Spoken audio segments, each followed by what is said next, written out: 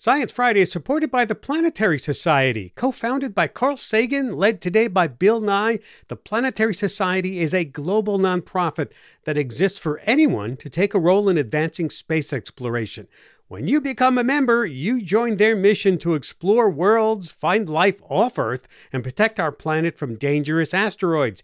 Anybody can join, find your place in space, and become a member today at planetary.org/science. Science Friday is supported by Progressive Insurance. Whether you love true crime or comedy, celebrity interviews or news, you call the shots on what's in your podcast queue, right? And guess what? Now you can call them on your auto insurance too with the Name Your Price tool from Progressive. It works just the way it sounds. You tell Progressive how much you want to pay for car insurance, and they'll show you coverage options that fit your budget. Get your quote today at Progressive.com to join the over 28 million drivers who trust Progressive. Progressive Casualty Insurance Company and Affiliates. Price and coverage match limited by state law.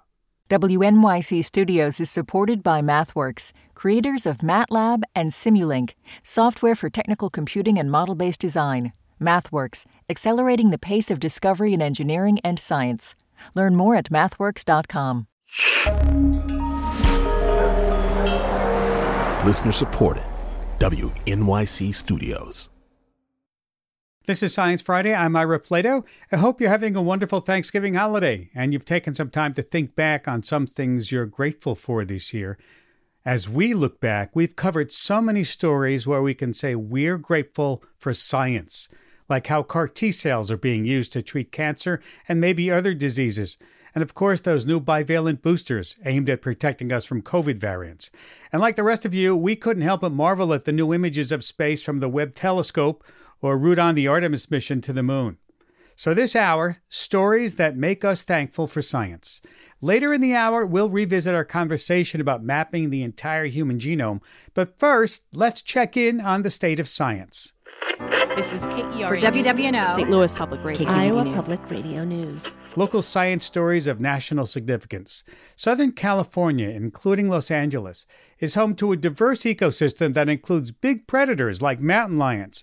But the 101, a busy multi-lane highway, slices right through the area, dividing that ecosystem and making it hard for animals that live there. So engineers, conservationists, and animal enthusiasts came together to build a giant animal crossing, a grassy path from one side of the freeway to the other. Back in April, on the day that they broke ground on this project after years of planning, I talked to Michelle Loxton, a podcast host and producer for KCLU Public Radio in Thousand Oaks, California. Welcome to Science Friday, Michelle. Thank you, Ira. Okay, for those of us who aren't based on the West Coast, tell us a little bit about the 101. Where is it? How long does it go? So the 101 highway is a north-south highway that stretches along almost the entire west coast of the United States. It starts essentially at the U.S.-Canada border and goes through Washington State, Oregon, and California.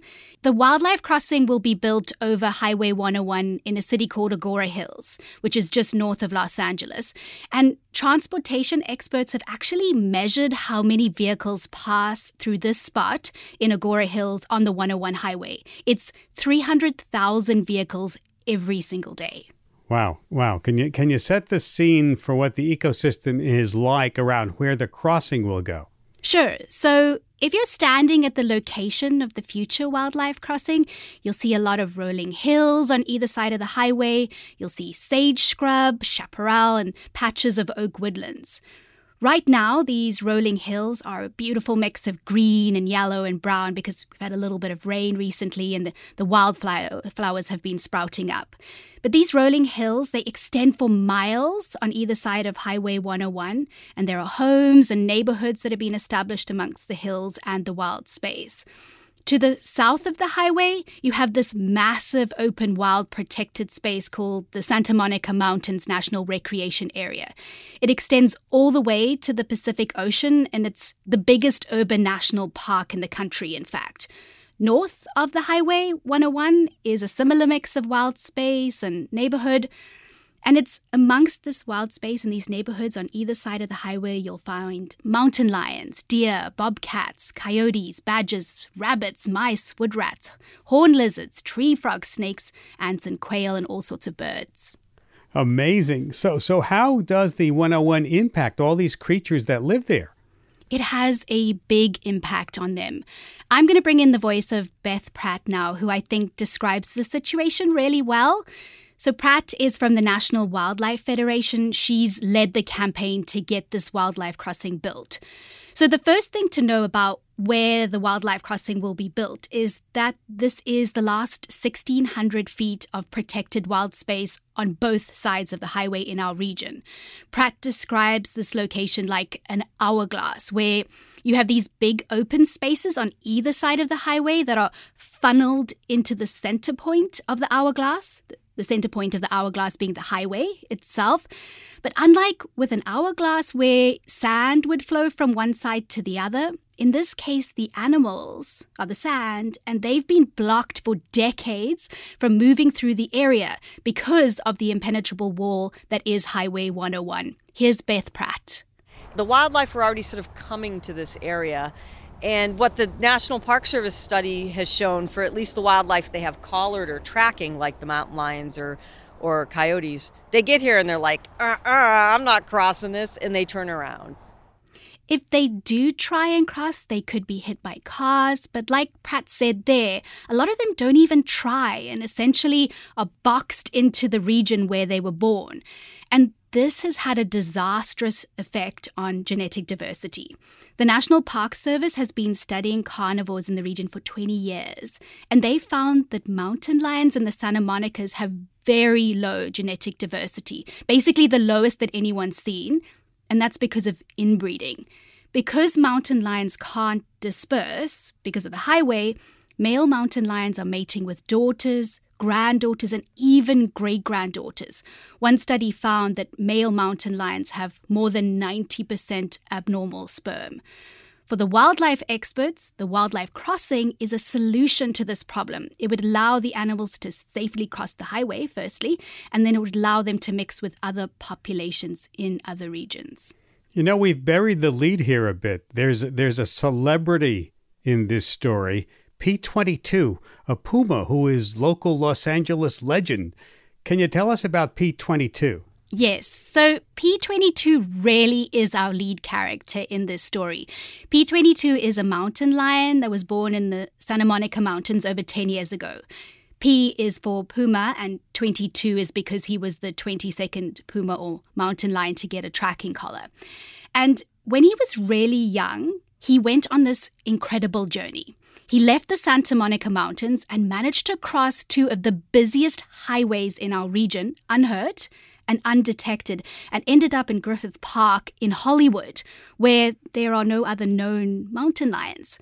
Because his journey was such a fluke, he hasn't been able to leave Griffith Park and has essentially been stuck there for a decade on his own. But in this time, he's become a bit of a celebrity.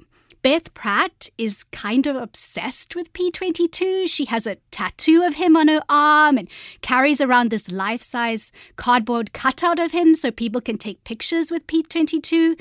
She's called him the Brad Pitt of the mountain lion world, and the public loved that. For me, what he did was get the public engaged, which was really important.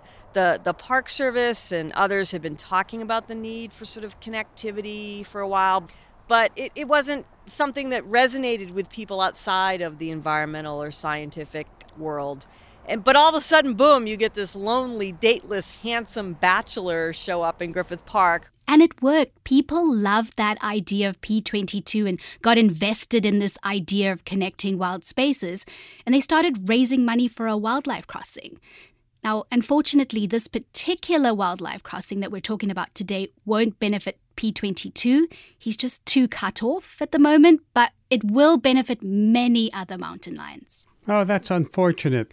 Let's talk more about the animal crossing. How long has this been in the works? Well, the National Wildlife Federation started talking about this crossing behind the scenes in 2012. And then with P22 as the face of the campaign, they went to the public and started raising money 2 years later. It was a pretty steep fundraising hill to climb. The project was priced at $90 million, but they've raised the money through state funds, 40%, and private philanthropy, 60%. The biggest single private donation was $26 million. Wow, this seems like it would be a major feat of engineering. Okay, can you walk us through what's it going to look like? Absolutely. So there's so many wonderful details about the crossing itself. In terms of size, the crossing will be about the width of an American football field going over 10 lanes of highway. The people designing it have described it to me like a green roof on steroids or a green toupee. They're taking special care to make sure the crossing matches its environment. So they've taken the very biggest things into account, like how the crossing will fit in with the watershed in the region, all the way down to the microscopic level with the building of soil ecology. Here's Robert Rock, the COO of Living Habitats and the lead architect, talking about all the different details that they've considered. 9 out of 10 people are not going to even know that we spent all this time thinking about the microbial biomass in the soil and the degree to which that links to carbon sequestration, or the minutia of how we design spaces to accommodate the California king snake. We're creating a project nursery for this, where we are going to be growing all the plants that are going to be a part of this construction. And part of that is leveraging, seed bank that the National Park Service has, and that we'll be collecting from the site and from adjacent areas. Another big part of the design is it has to be inviting to animals. That's the whole point, right? They need to get these animals to use it. So here are a few things that they're doing. They're putting massive sound barriers on the crossing itself and along the highway to dampen the noise of traffic. The height and thickness of the bridge has also been considered to avoid the noise of the cars below. They've also thought about the light, so they're looking into lowering street lights on the nearby off-ramps without affecting safety. The color palette has been taken from the Santa Monica Mountains, as I mentioned before, and this will help darken the structure at night so they don't have this reflective glow that you sometimes see on concrete bridges. They want it to work for all animals, from a quail to a snake to the mountain lions.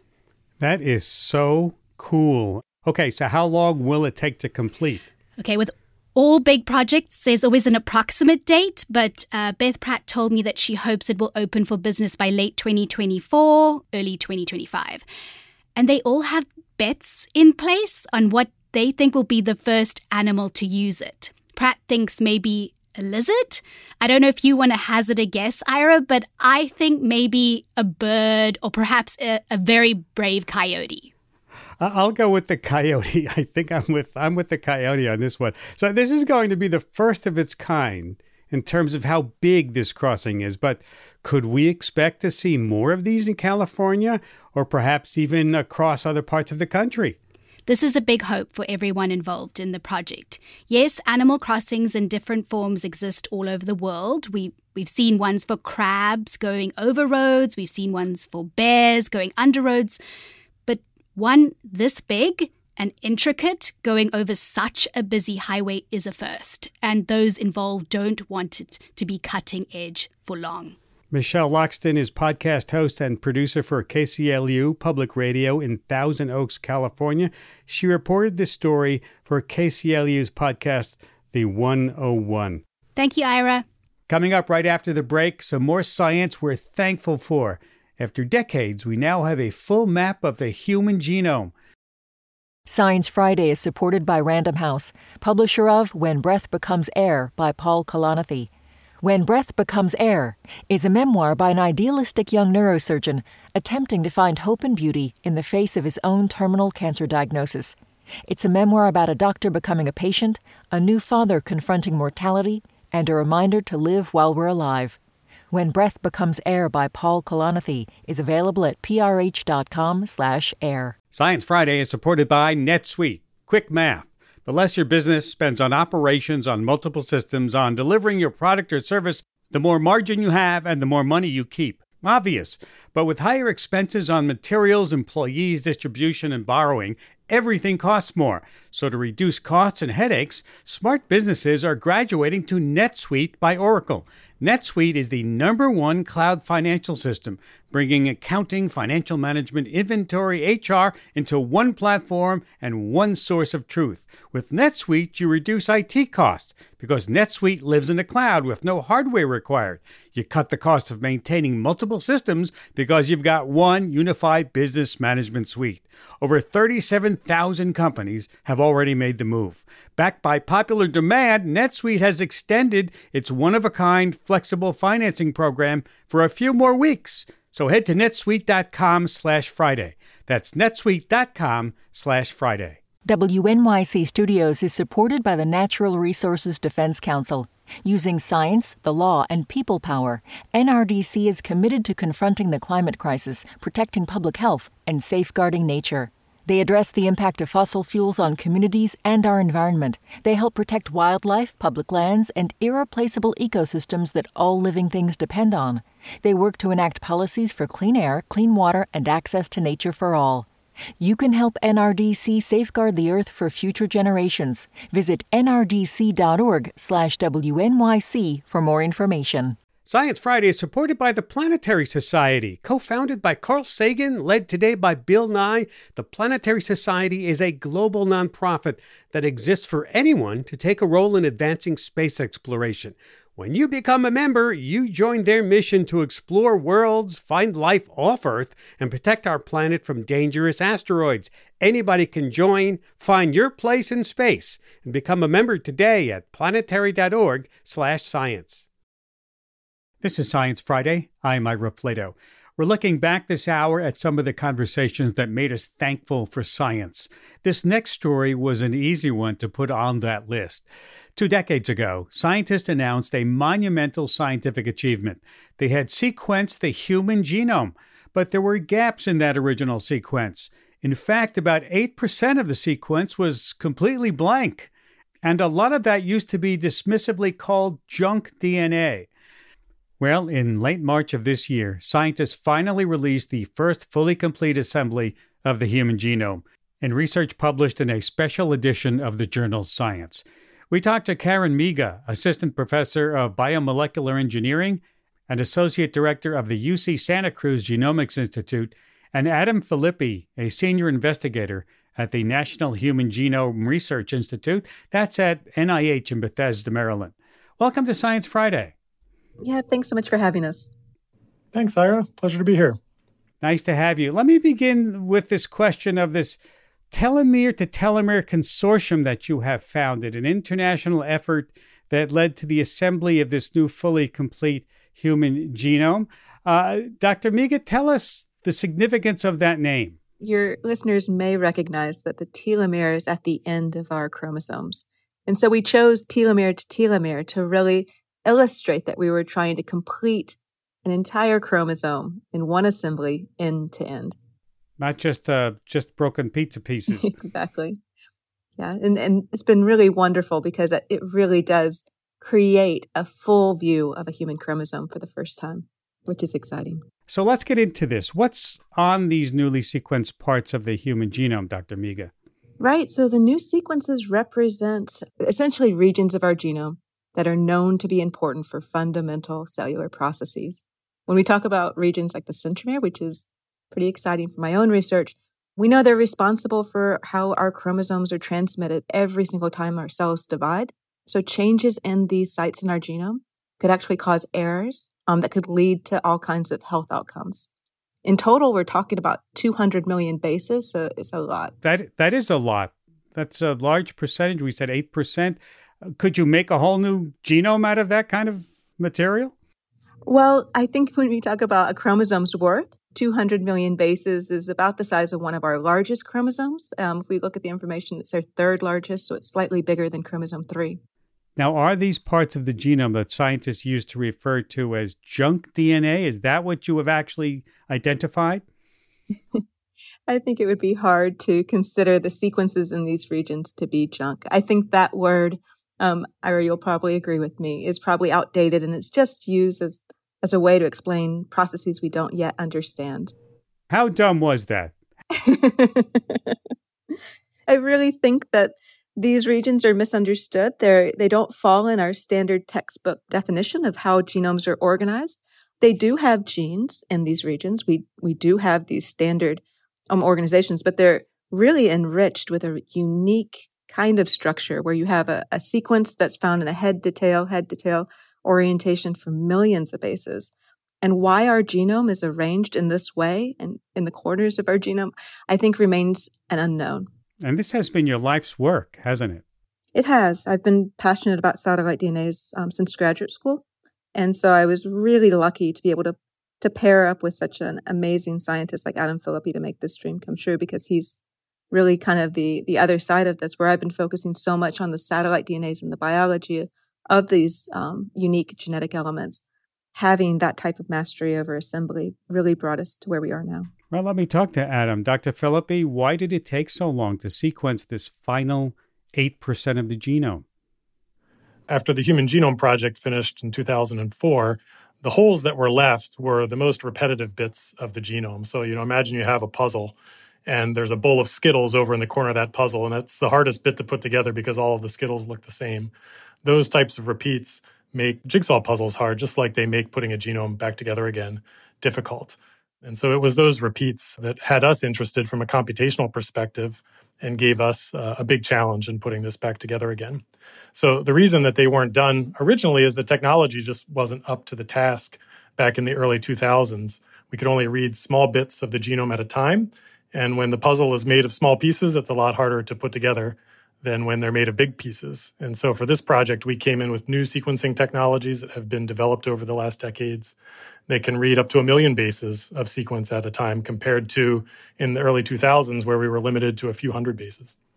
Now, knowing what we know now, if you have the total sequence, how does this move us forward in learning about DNA? Well, now that we've figured out how to do it and we can reconstruct these repetitive regions for the first time, it allows us to do that again now for many more human genomes. Or if we have a patient come into the clinic, we can sequence their complete genome, line it up against this new complete reference sequence, and we're able to get a more comprehensive picture of all of the potential variants that they have within their genome. And then over time, we'll be able to link those newly discovered variants to potential disease associations, for instance. Is there one disease out there or one treatment that was waiting for this total sequence to be unraveled, do you think? And now it's in the crosshairs. The one I would probably point to first are the so-called Robertsonian translocations. These occur in 1 in 1,000 births, and it's a fusion, essentially, of 2 different chromosomes. And we've revealed for the first time 5 entirely new chromosome arms, and they are directly related to this type of chromosomal anomaly. And a lot of our collaborators that are interested in these translocations now have the base precise sequence that they can look into and try to understand how these form and what the potential repercussions could be. Will it also tell us how we're different from other animals, other primates close to us? Yeah, absolutely. In fact, these repetitive regions are some of the most dynamic, the most variable regions of the genome compared to our nearest primate relatives, the most variable between individual humans. So we have some hope that there'll be very exciting discoveries within these regions that might hold the key to what makes our genome uniquely human. It's kind of a contrast to how we think about function, with everything having to be deeply conserved. And these regions, which we know are functional or are placed in these critically functional regions, they're, as Adam mentioned, extremely dynamic and in many cases human-specific. So it's kind of in contrast to what we're used to thinking about in terms of how we think about evolution and conservation. Now that we have these new tools you're talking about, how far out are we from each one of us getting our own individual genomes mapped? That's definitely the goal of this consortium, is to help develop the technology to a point that a project like this to get a complete human genome can be replicated and become routine. And I think within 10 years, it will be routine to have your complete diploid genome as just part of your medical record. At a cost of what? So for the original Human Genome Project, just to put things in perspective, in today's dollars, I think it was around $5 billion and, a 10-year plus effort. This project, we estimate maybe a couple $1 million from start to end. But the technologies that we developed along the way and the technologies that have come from industry and elsewhere have driven this number down, so that if we were to redo this project today, we could probably get it done in a month for, tens of thousands of dollars.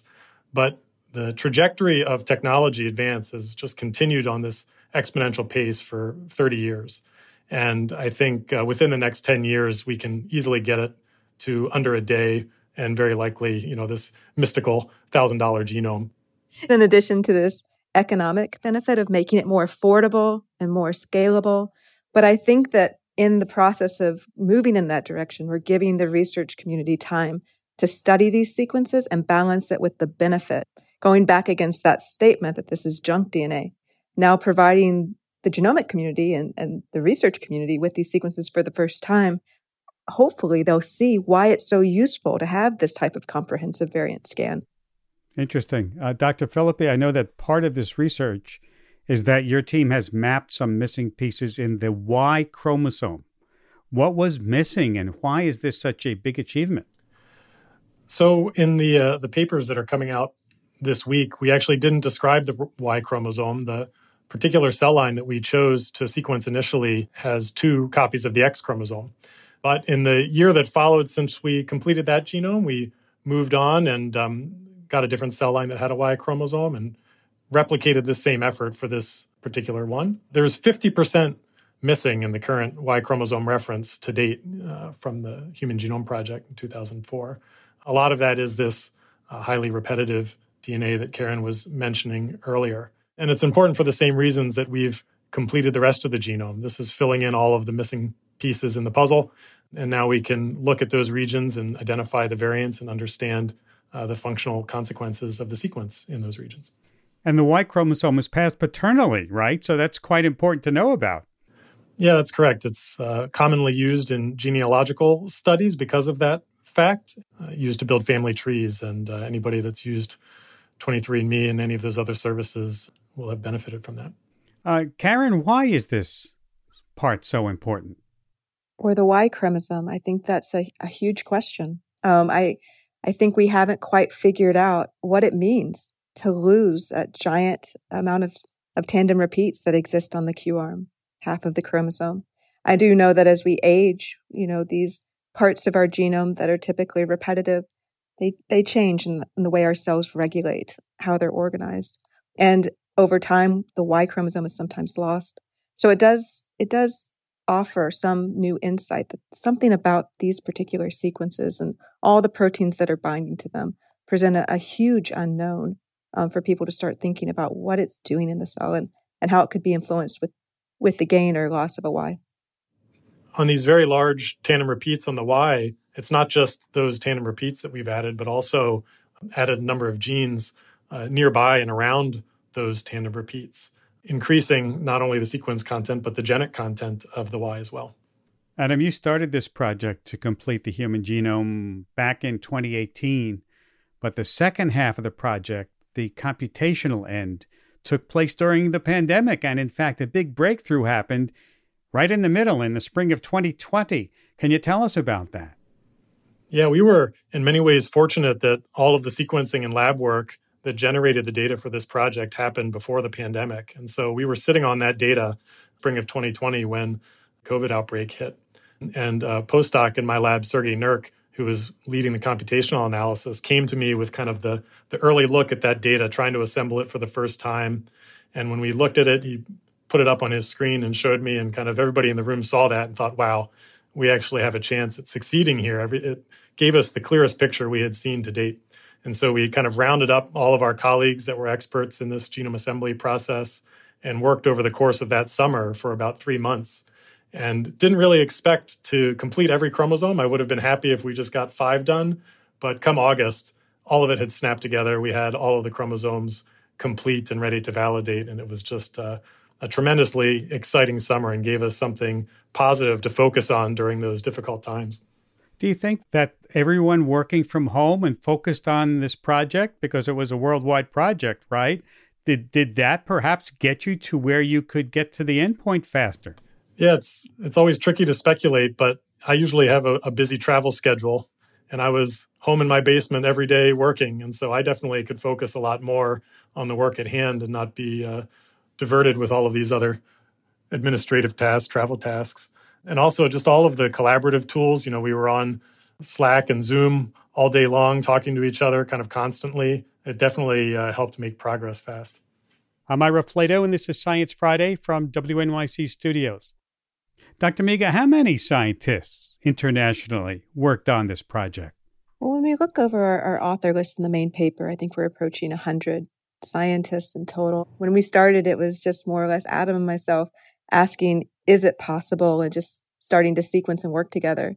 But when we opened the consortium, it was really a grassroots effort. It was an open door, anyone could join. And we soon had contributors from around the world. Now, I understand you published the complete genome via a preprint server last summer. Are scientists already using it in the lab? For sure. I mean, we've had hundreds of people already download our preprint, citing our preprint. So I think that this is really demonstrating the utility of our work and the fact that there's going to be new discoveries that will be made and announced in the future. This kind of philosophy of the group to be very open and inviting to everyone has given us those new directions. And it's also given us a lot of confidence that what we're looking at is correct, because we've had, Karen mentioned, hundreds of people looking at every corner of this genome over the past 3 years. And that gives us a lot of confidence that we've done it correctly. I remember when the project was first announced 20 years ago, when they talked about, hey, we've got the human genome figured out. The scientists were saying, well, wait a minute, that was actually the easy part. The real work is going to come into figuring out what the functionality is and how we apply it. Dr. Philippi, do you think this is where we are again? What comes next?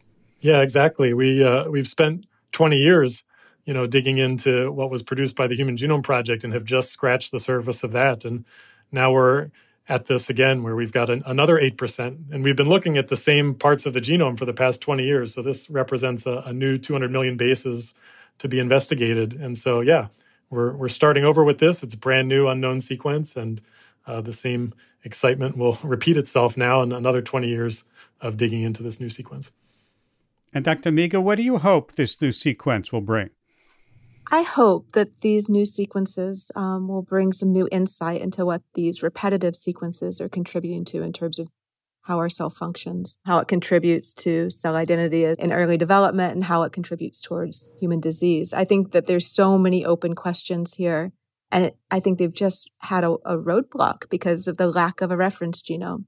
And in fact, many scientists and researchers around the world probably already have data now that they could just map to our reference genome without even doing another experiment and start to find new discoveries and new information just because they've been ignoring it for so long. It's so hard to portray for we on this side of the microphone to portray the excitement that must be going on with scientists who have completed this. Would I be correct in assuming that? Well, it's been the most exciting point of my career for sure. Same. This is really great. This is the most joy I've had in my career. Thank you both for taking time to be with us today. And I hope you'll come back and tell us about these exciting times when they happen. Happy to. Thanks so much for having us. Yeah, if you're still here in 20 years, Ira, we'll be back. It's a date, okay? We'll meet here.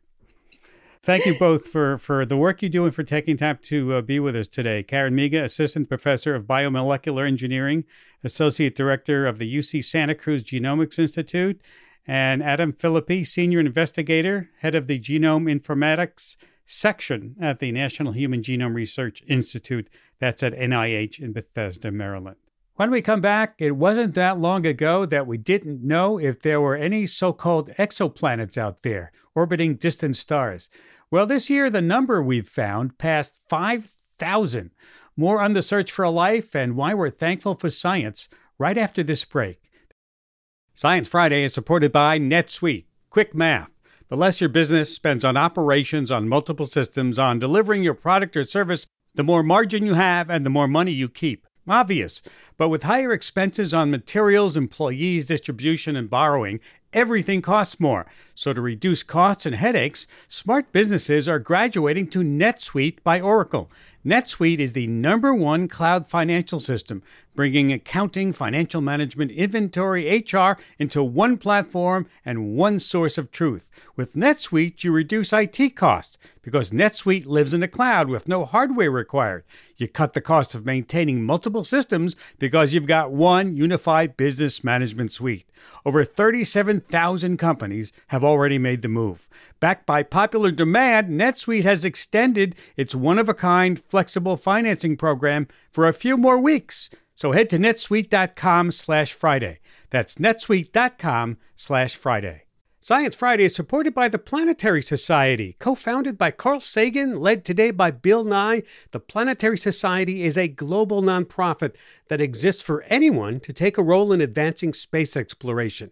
When you become a member, you join their mission to explore worlds, find life off Earth, and protect our planet from dangerous asteroids. Anybody can join. Find your place in space and become a member today at planetary.org/science.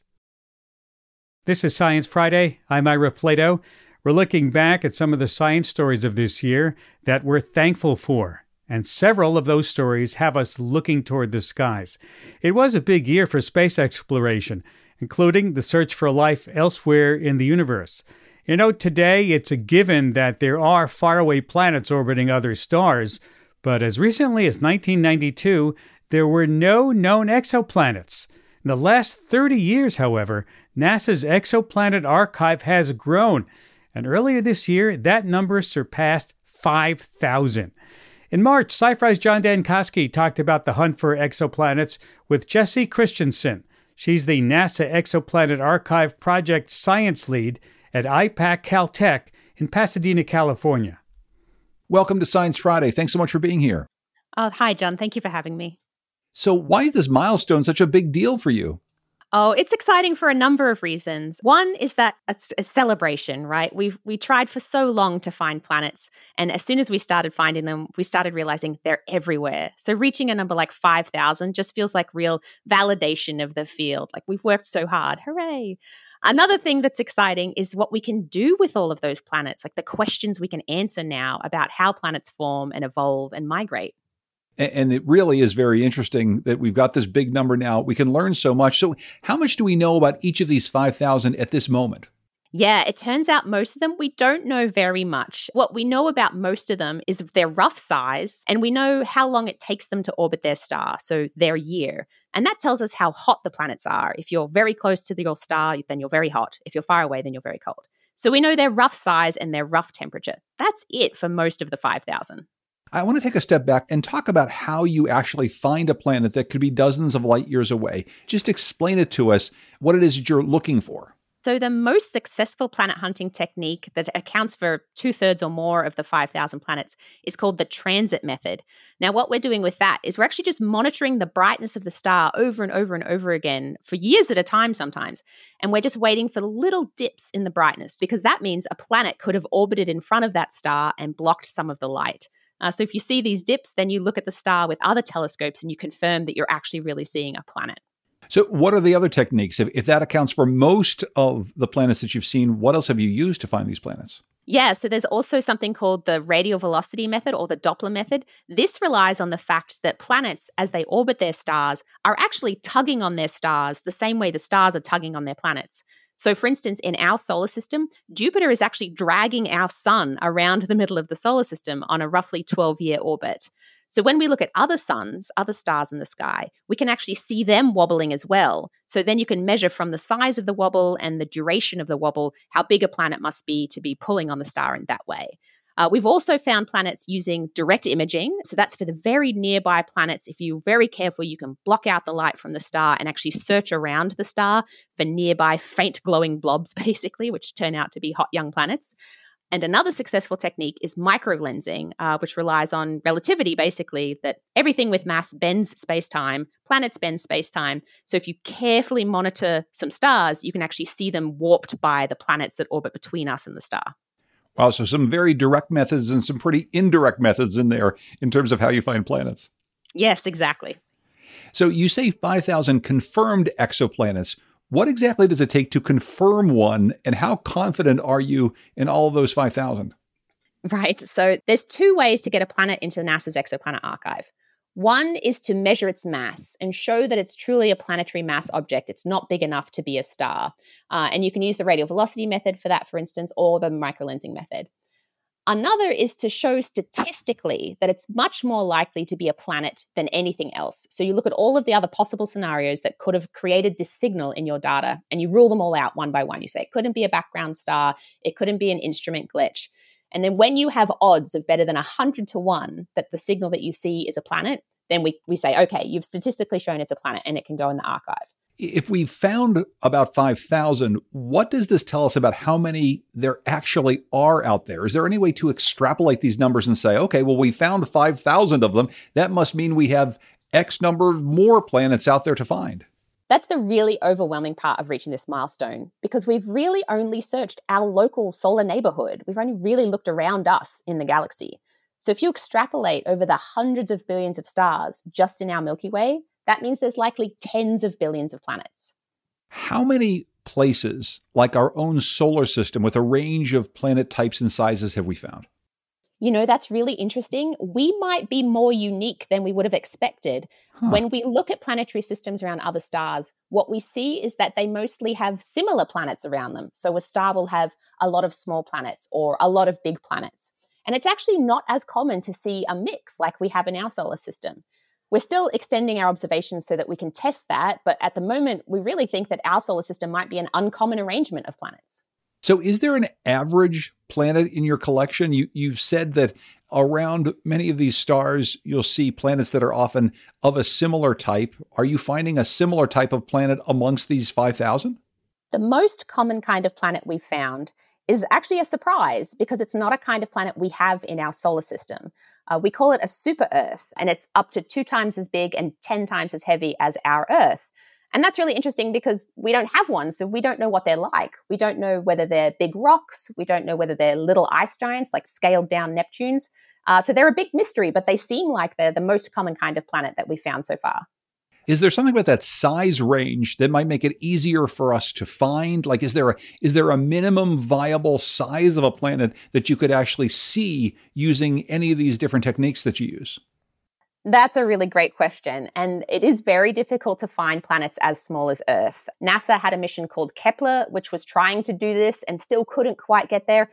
In the scheme of things, Earth is really small. So it's very difficult to find them. But we know enough to be able to extrapolate how common we think Earths should be. And we still think that super Earths, which are, as you say, easier to find because they're bigger, are more common. In terms of Earth size, you say it might be hard to find. If we were standing on one of these other exoplanets, do you think we'd be able to see the Earth? Yes, and actually there was a really interesting result that just came out last year where a pair of astronomers actually looked at all of the stars that could possibly see us transiting, right? You know, this geometry that I talked about where a planet has to be lined up just right to block some of the light. We know what stars could look and see us transiting. And those stars have actually been the subject of searches from like the SETI Institute to say like, hey, if you can see us, maybe we could see you. Amongst these planets, is there an average distance from the sun and temperature? Are you finding planets of a certain temperature out there amongst their suns? That one's harder to answer because that really depends on how long we've been searching around a given star for. It's easier to find the close-in hot planets because, for instance, they transit more often. Like if you were looking at our sun, Mercury would transit much more often than Venus and more often than Earth. So we're very sensitive to the close-in hot things, and we have found thousands of close-in hot things. We're still incomplete in our searches out here around where Earth is at the cooler temperatures. So it's a bit hard to say yet where, for instance, the peak of planet occurrence is in distance from the star, but that's something we're really trying to answer with our next generation telescopes. Yeah, and this is something we talk about an awful lot. There's this question of the Goldilocks zone, the distance from a star that would allow a planet like Earth to support life. How many of those are out there of the 5,000, do you think? That's the $1 billion, trillion question. So far, we haven't found any planets like the Earth in the Goldilocks zone of a star like the Sun.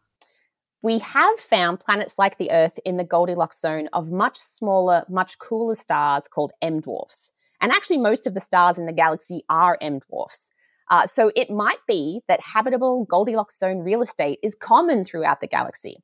But there's a big question, which is, can planets around M dwarfs, which are a very different kind of star than our sun, actually support life? And we don't know the answer to that yet. Are there certain types of stars around which you find more planets than others? Yeah, these M dwarfs actually seem like they're really, really good at making rocky planets, for instance, which was a surprise because I think a lot of us expected that bigger stars would make more planets. You know, they're starting from a bigger amount of gas and dust, the bigger protoplanetary disk with material to form planets. But it seems like maybe those bigger stars, you know, they put out a lot of radiation, maybe they blow a lot of the gas and dust away, and they're not as efficient at turning that into planets. Whereas small stars seem like they're very good at converting their protoplanetary disks into actual planets. So we see many more planets around small stars than around big stars, which is a surprise. Amongst your colleagues and the people who do this work, are there differences of opinion on how you define a planet or how you should define a planet? That's a very timely question.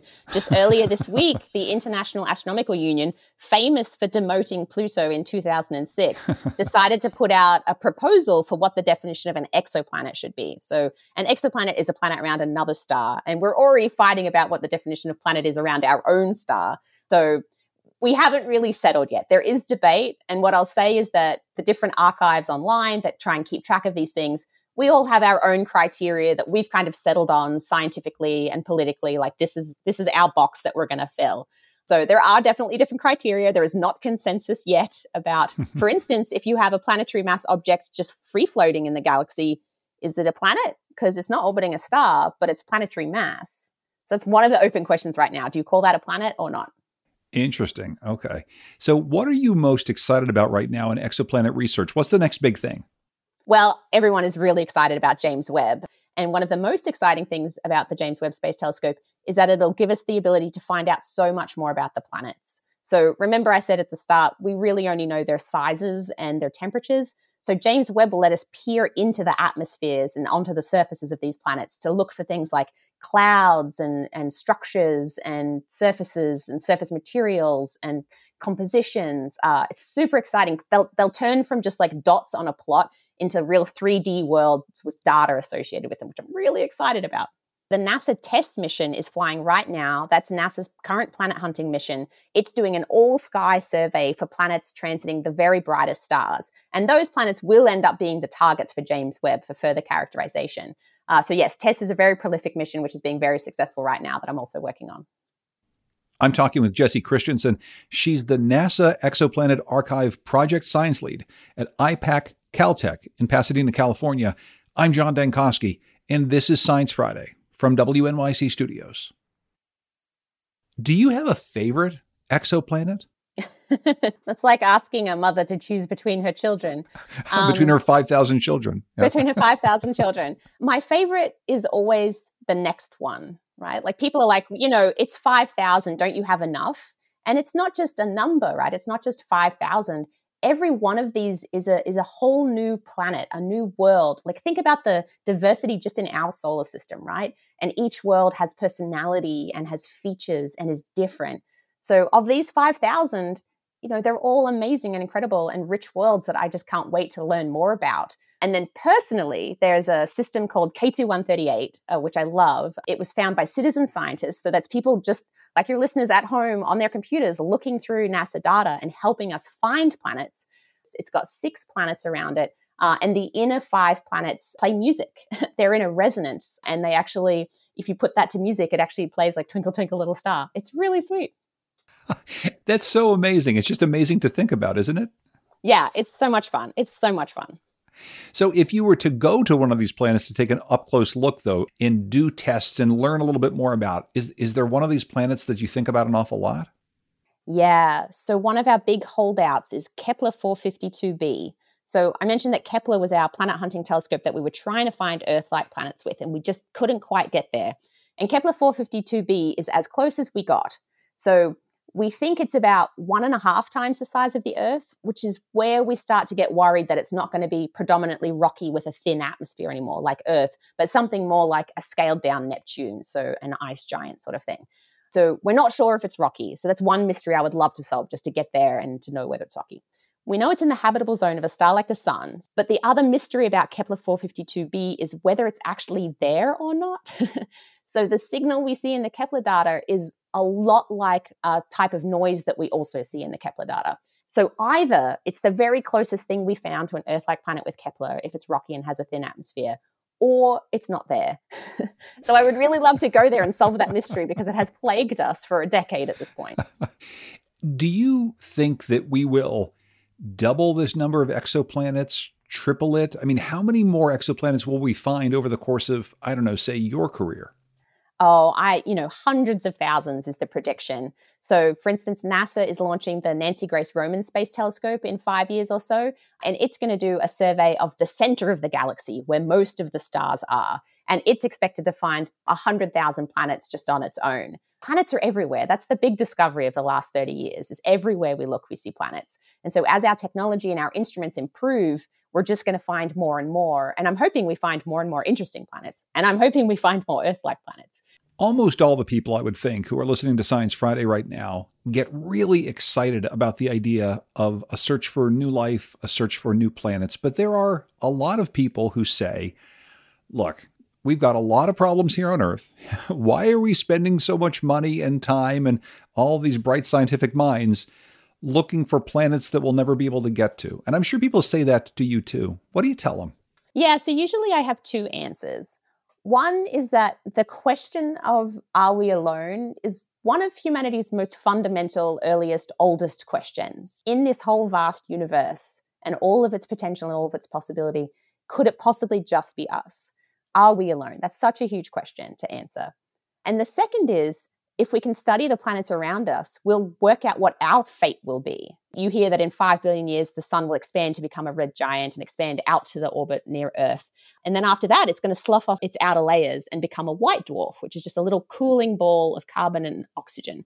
And they're just going to cool forever. And there's been a lot of open questions about what does that mean for Earth? Like, what does that mean for us? What's our fate? And one of the discoveries of the last 5 years is planets around white dwarfs. It's possible to survive that phase of a star going into a red giant and then becoming a white dwarf. And, that means that the trillions of years that our sun will spend as a white dwarf, it might be possible that there's a second stage of planet life after this red giant phase. So I think, that's a really important question as well. Not just like, where did we come from and are we alone, but where are we going? That is a good place to leave our conversation. Jessie Christensen is NASA Exoplanet Archive Project Science Lead at IPAC Caltech in Pasadena, California. Congratulations on this milestone, and thanks so much for joining us. Thank you. It was a pleasure. Sci-Fi's John Dankosky in an interview recorded this March. Oh, as of today, that exoplanet list has reached 5,211 to be exact. And that's about all the time we have for this week. If you missed any part of the program or you'd like to hear it again, subscribe to our podcasts or ask your smart speaker to play Science Friday. You can say hi to us on social media, Facebook, Twitter, Instagram, or email us the classic way, sci-fi@sciencefriday.com. Oh, and if you're looking for a gift idea for a sci-fi fan in your family, head to sciencefriday.com/store to get your holiday shopping done. We've got knit caps, hoodies, water bottles, even Cephalopod Week shirts for your little one. That's sciencefriday.com/store. Enjoy your holiday weekend. We'll see you next week. I'm Ira Flato.